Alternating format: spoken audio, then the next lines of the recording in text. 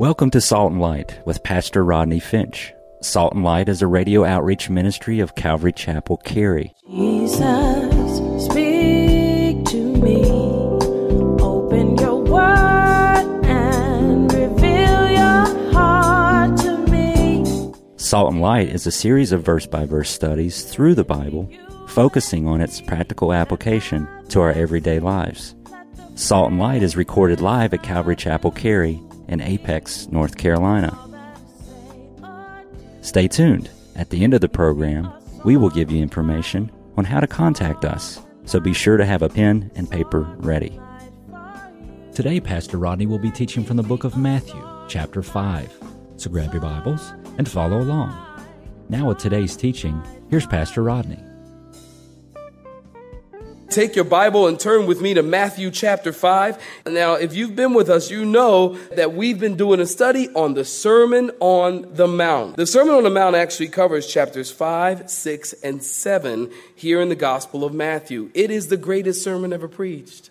Why? Because it was preached by the greatest preacher, Jesus. And here in his Sermon on the Mount, it actually gives us, Christians, some important teachings on Christian living. And so that's what we're going to be talking about, Christian living. We'll find out how to live as Christians. We'll find out the right way to pray. We're going to talk about the right way to give, the right way to fast. We're going to talk about that verse that says, "Judge not and be ye not judged." You know, it amazes me how many non-Christians know that verse in the Bible. You ever notice that? They don't know any other verse in the Bible, but they know that one. You're like, man, you need to repent of your sin, bro, and, get saved, man, and turn away from your sin. Don't judge me. The Bible says, "Judge not and be ye not judged." It's like they don't know any other scripture in the Bible. They know that one. He said, well, what about the verse in the Bible that says if you don't repent, you're going to hell? Well, I don't believe that. I don't believe that. Believe that, Oh, but don't judge me. The Bible says. It's amazing how they know that. Well, we're going to talk about that kind of stuff over the next several weeks. We're going to answer some of those questions. The Sermon on the Mount is Jesus instructing his people on how to live happy lives, which is what we all want. I've never met anyone who said, "I don't want to be happy." Everyone wants to be happy. And Jesus tells us in the Sermon on the Mount what it means and how to really be happy people. Tells us about true biblical happiness here in the Sermon on the Mount. Now, you got to understand something here. The Sermon on the Mount begins with what is known as the Beatitudes. The Beatitudes. The word beatitude means the blessings. Now, when you study the Bible, it's always good, it is always good to find out what the Bible doesn't say, or what is not being said, or what hasn't been said. This section is known as the Beatitudes. It isn't known as the Beactions, and it isn't known as the Do-attitudes. It's the Beatitudes. Why? Because what Jesus is talking about here cannot be accomplished by you trying to do it. You see, that verse in Zechariah chapter 4:4, "It is not by might," say it with me if you know it, "it's not by might nor by power, but by my Spirit, says the Lord." See, this is kind of the anthem for the Christian life. We don't live our lives in the flesh. I can't be Pastor Rodney in the flesh. I can't do what it is that God has called me to do in my flesh. I've got to depend on the Holy Spirit to fill me, to give me power to walk in the Spirit. It's not by might nor by power, but by my Spirit. And so what Jesus is saying to his disciples, you want to notice he's talking to his disciples. He's not talking to the world. The Beatitudes are not written for the world to go and become better people. As some people say, well, you know what? I'll just do what the Beatitudes say do, and I'll go to heaven, and I'll be a better person. No, Jesus isn't talking to the world. He's not talking to the non-believer. He's talking to the Christian. And he's saying to the Christian, to his disciples, that they are to do these things in the power of the Spirit. They're not be actions and they're not do attitudes. They are things that can only be done in the power of the Spirit, the work of the Holy Spirit. Not talking to non-believers, he's talking to believers and saying to believers, if you're going to be happy as a Christian, this is how you're to live.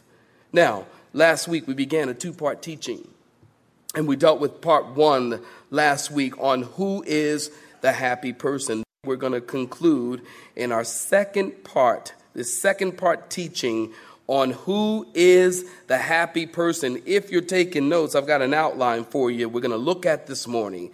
Number one, who is the happy person?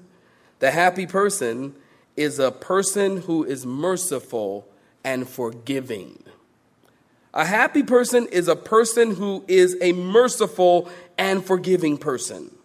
Number two, the happy person is a person who is pure in heart. We'll find that in verse 8. Merciful and forgiving in verse 7. Pure in heart in verse 8. Thirdly, the happy person is a peacemaker. We'll find that in verse 9. A peacemaker doesn't stir up things. He's a peacemaker.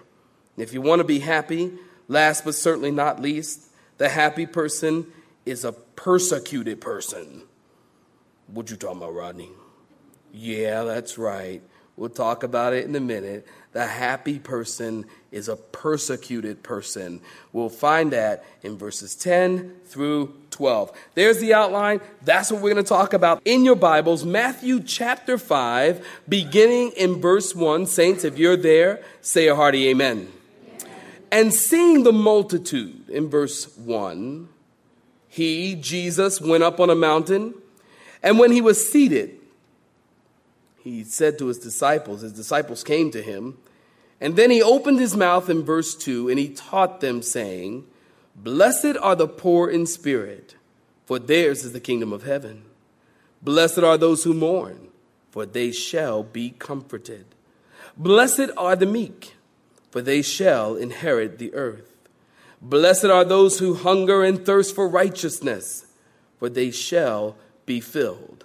That was part one last week. Beginning in verse 7, Blessed are the merciful, for they shall obtain mercy. Blessed are the pure in heart, for they shall see God. Blessed are the peacemakers, for they shall be called the sons of God. Blessed are those who are persecuted for righteousness' sake, for theirs is the kingdom of heaven.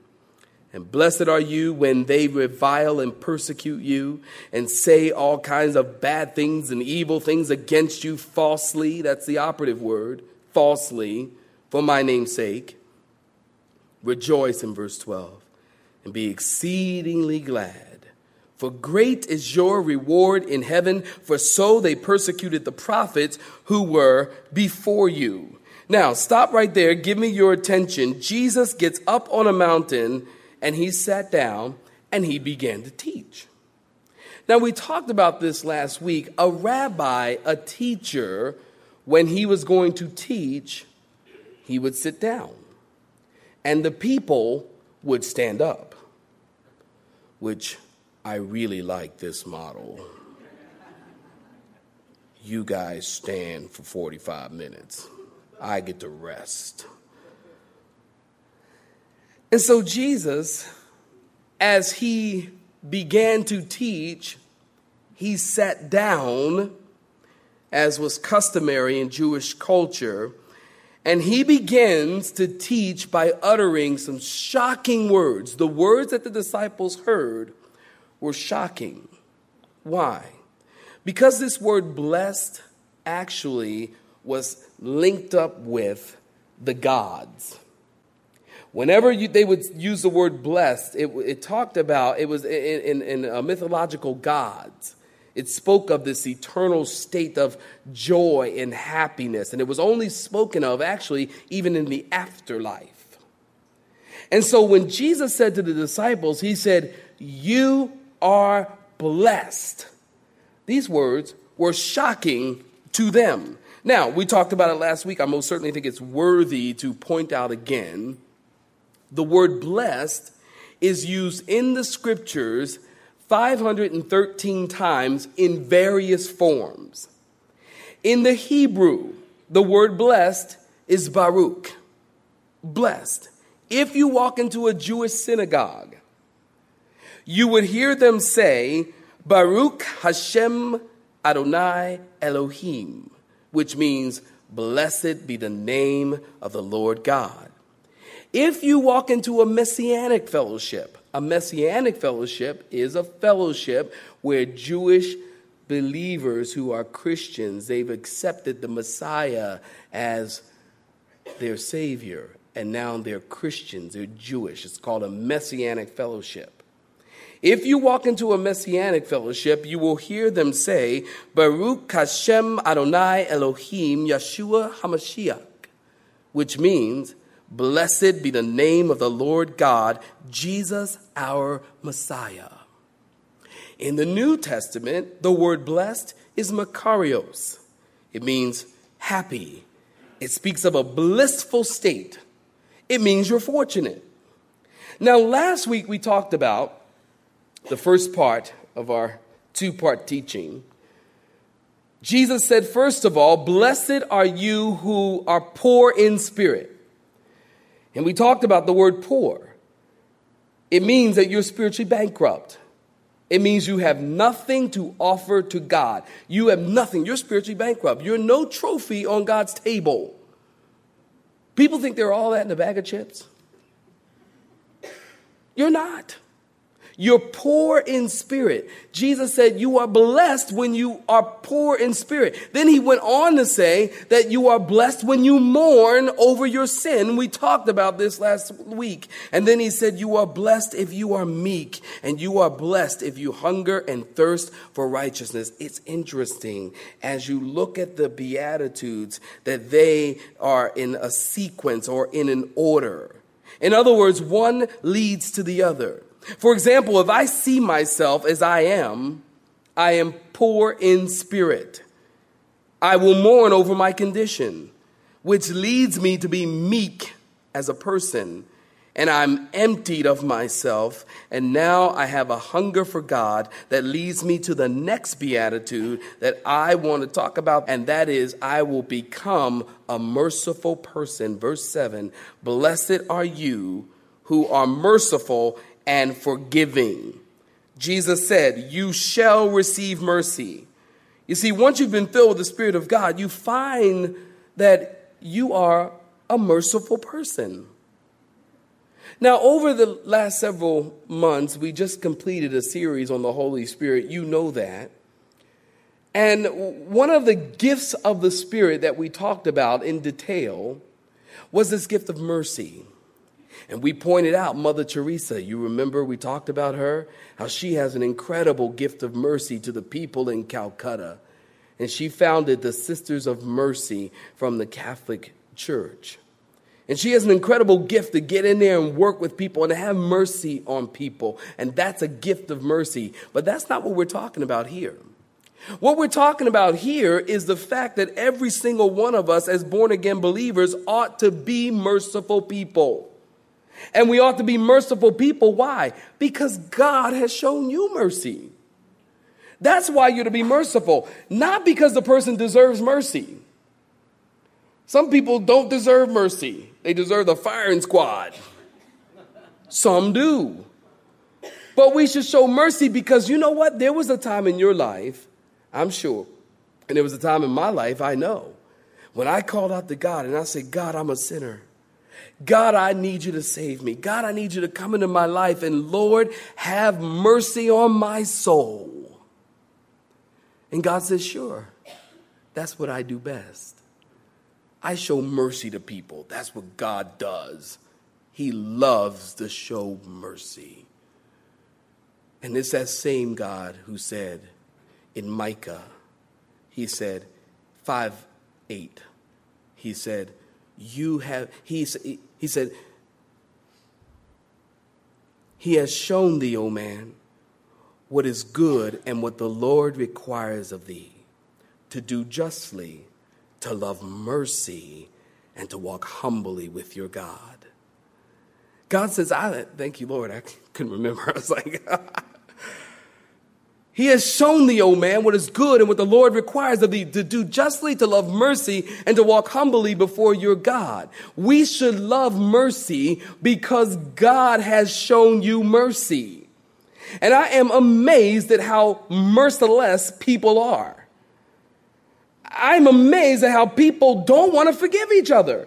People are so unforgiving nowadays. You don't believe me? Look at the statistics. Look at the divorce rate. It's going up.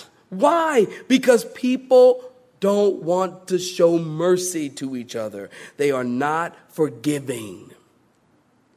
And the Bible says, if you want mercy, then you must show mercy. How can we say, God, forgive us, and expect God's forgiveness, and we are not willing to forgive others? Isn't that amazing?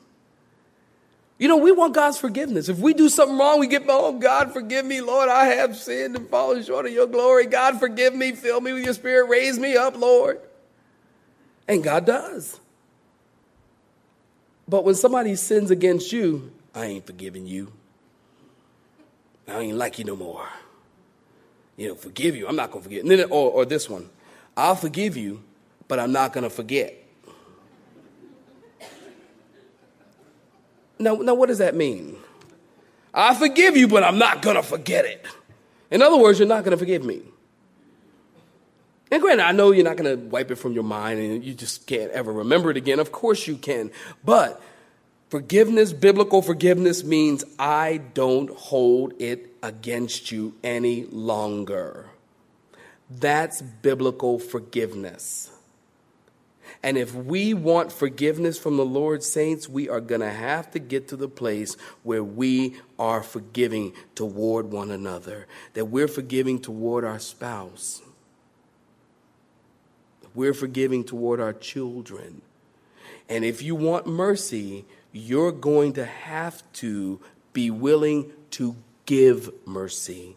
I hope that's a word for someone here. If you want mercy, you got to be willing to give mercy, because God is merciful and God has shown you mercy. Now, it's easy to tell if a person is merciful or not. Very easy. Question: how do you respond when someone does something stupid? How do you respond when somebody does something stupid and sinful? How do you respond? Do you say, loser, you idiot? How could you, you big loser, with a capital L? Is that how you respond? Or when somebody does something stupid and idiotic, do you say, man, that's awful, man. That's too bad. I'm sorry, man. How can I pray for you? What can I do to help you?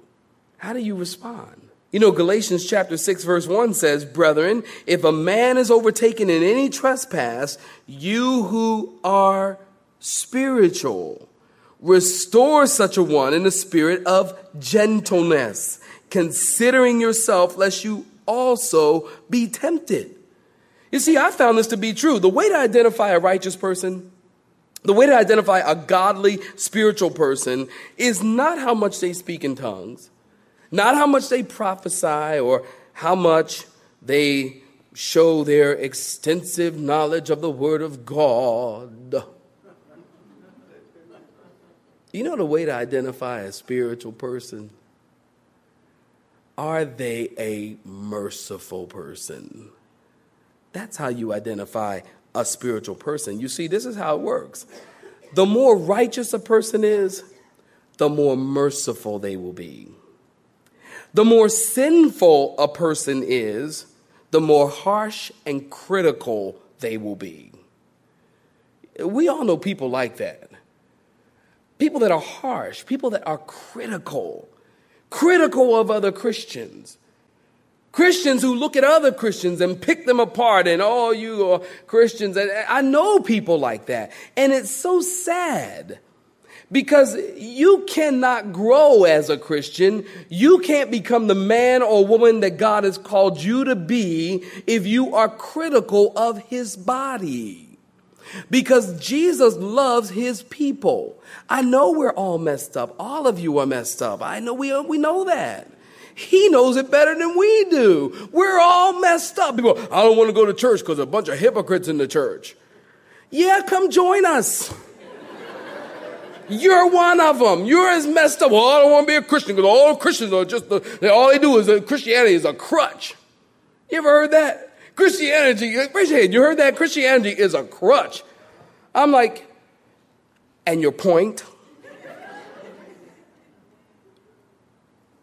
Everybody has a crutch. The question is not whether you have a crutch. The question is, what is it? Because some people's crutch is drugs, sex, drugs, alcohol, rock and roll. Some people's crutch is Elvis. It's the truth. Some people love Elvis. They worship the man. Leave that man dead. He's dead. Leave him. He's dead. Oh, I just love Elvis. I got Elvis memorabilia. Oh, I just love me some Elvis. Everybody has a crutch. What is it? I choose my crutch to be Jesus Christ. Amen?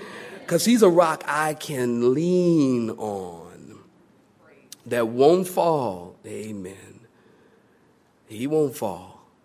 We all have a crutch. Don't be critical of his body.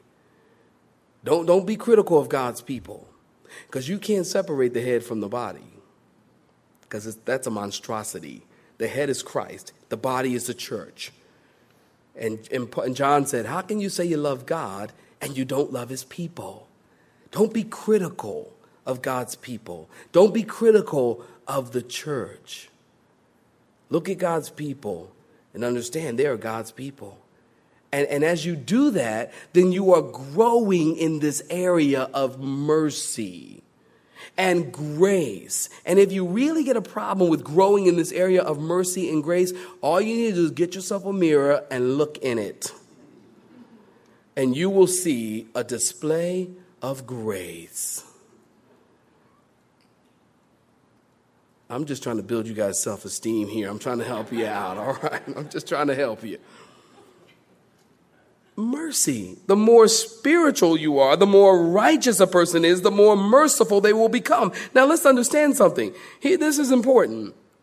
Being merciful to men does not guarantee mercy from men. Being merciful to men does not guarantee being merciful, getting mercy from men. It's like, see, the way we live, the way we function is, I'll be nice to you if you are nice to me. You scratch my back, I will scratch your back. You show me mercy, I will show you mercy. Well, that's not the model that Jesus shows us in the scriptures. Jesus was the most merciful person who ever lived. He loved the poor. He loved the desperate. He loved the sick and the dying. He found tax collectors and prostitutes, the proud and the private, the sincere and the insecure. And it's interesting to see as you look through the Gospels, the more merciful Jesus was, the more he showed how merciless the religious system and the political system was. And the more Jesus showed mercy, the more they wanted to kill him. So Jesus is teaching his disciples mercy to men brings mercy from God, not mercy from men. Blessed are the merciful, for they shall receive mercy, ... from God. Because you probably won't get mercy from men. Don't count on it. You might get a kick, but not mercy. Mercy from God. Our point number 2, or actually point number 6. That was number 5. This is number 6. The happy person is a person who is pure in heart. The word pure means without mixture. The word heart is the Greek word cardia. We have the word cardiac or cardiologist, which is a heart doctor. In our culture, the word heart is used in different ways. We use it to describe our emotions. We say, well, my mind tells me one thing, but my heart tells me something else. Or we say, you need to follow your heart. Or you'll say, in my heart, I feel this. Or I've heard people say, in my heart of hearts. I'm like, what does that mean? Let somebody tell me. You have been listening to Salt and Light, a radio outreach ministry of Pastor Rodney Finch and Calvary Chapel, Cary, located in Apex, North Carolina. Join Pastor Rodney Monday through Friday at this same time. For information regarding service times, you can contact us at 1-800-293-0923. That's 1-800-293-0923. You may listen to today's broadcast in its entirety by visiting the media library on our website at cccary.org.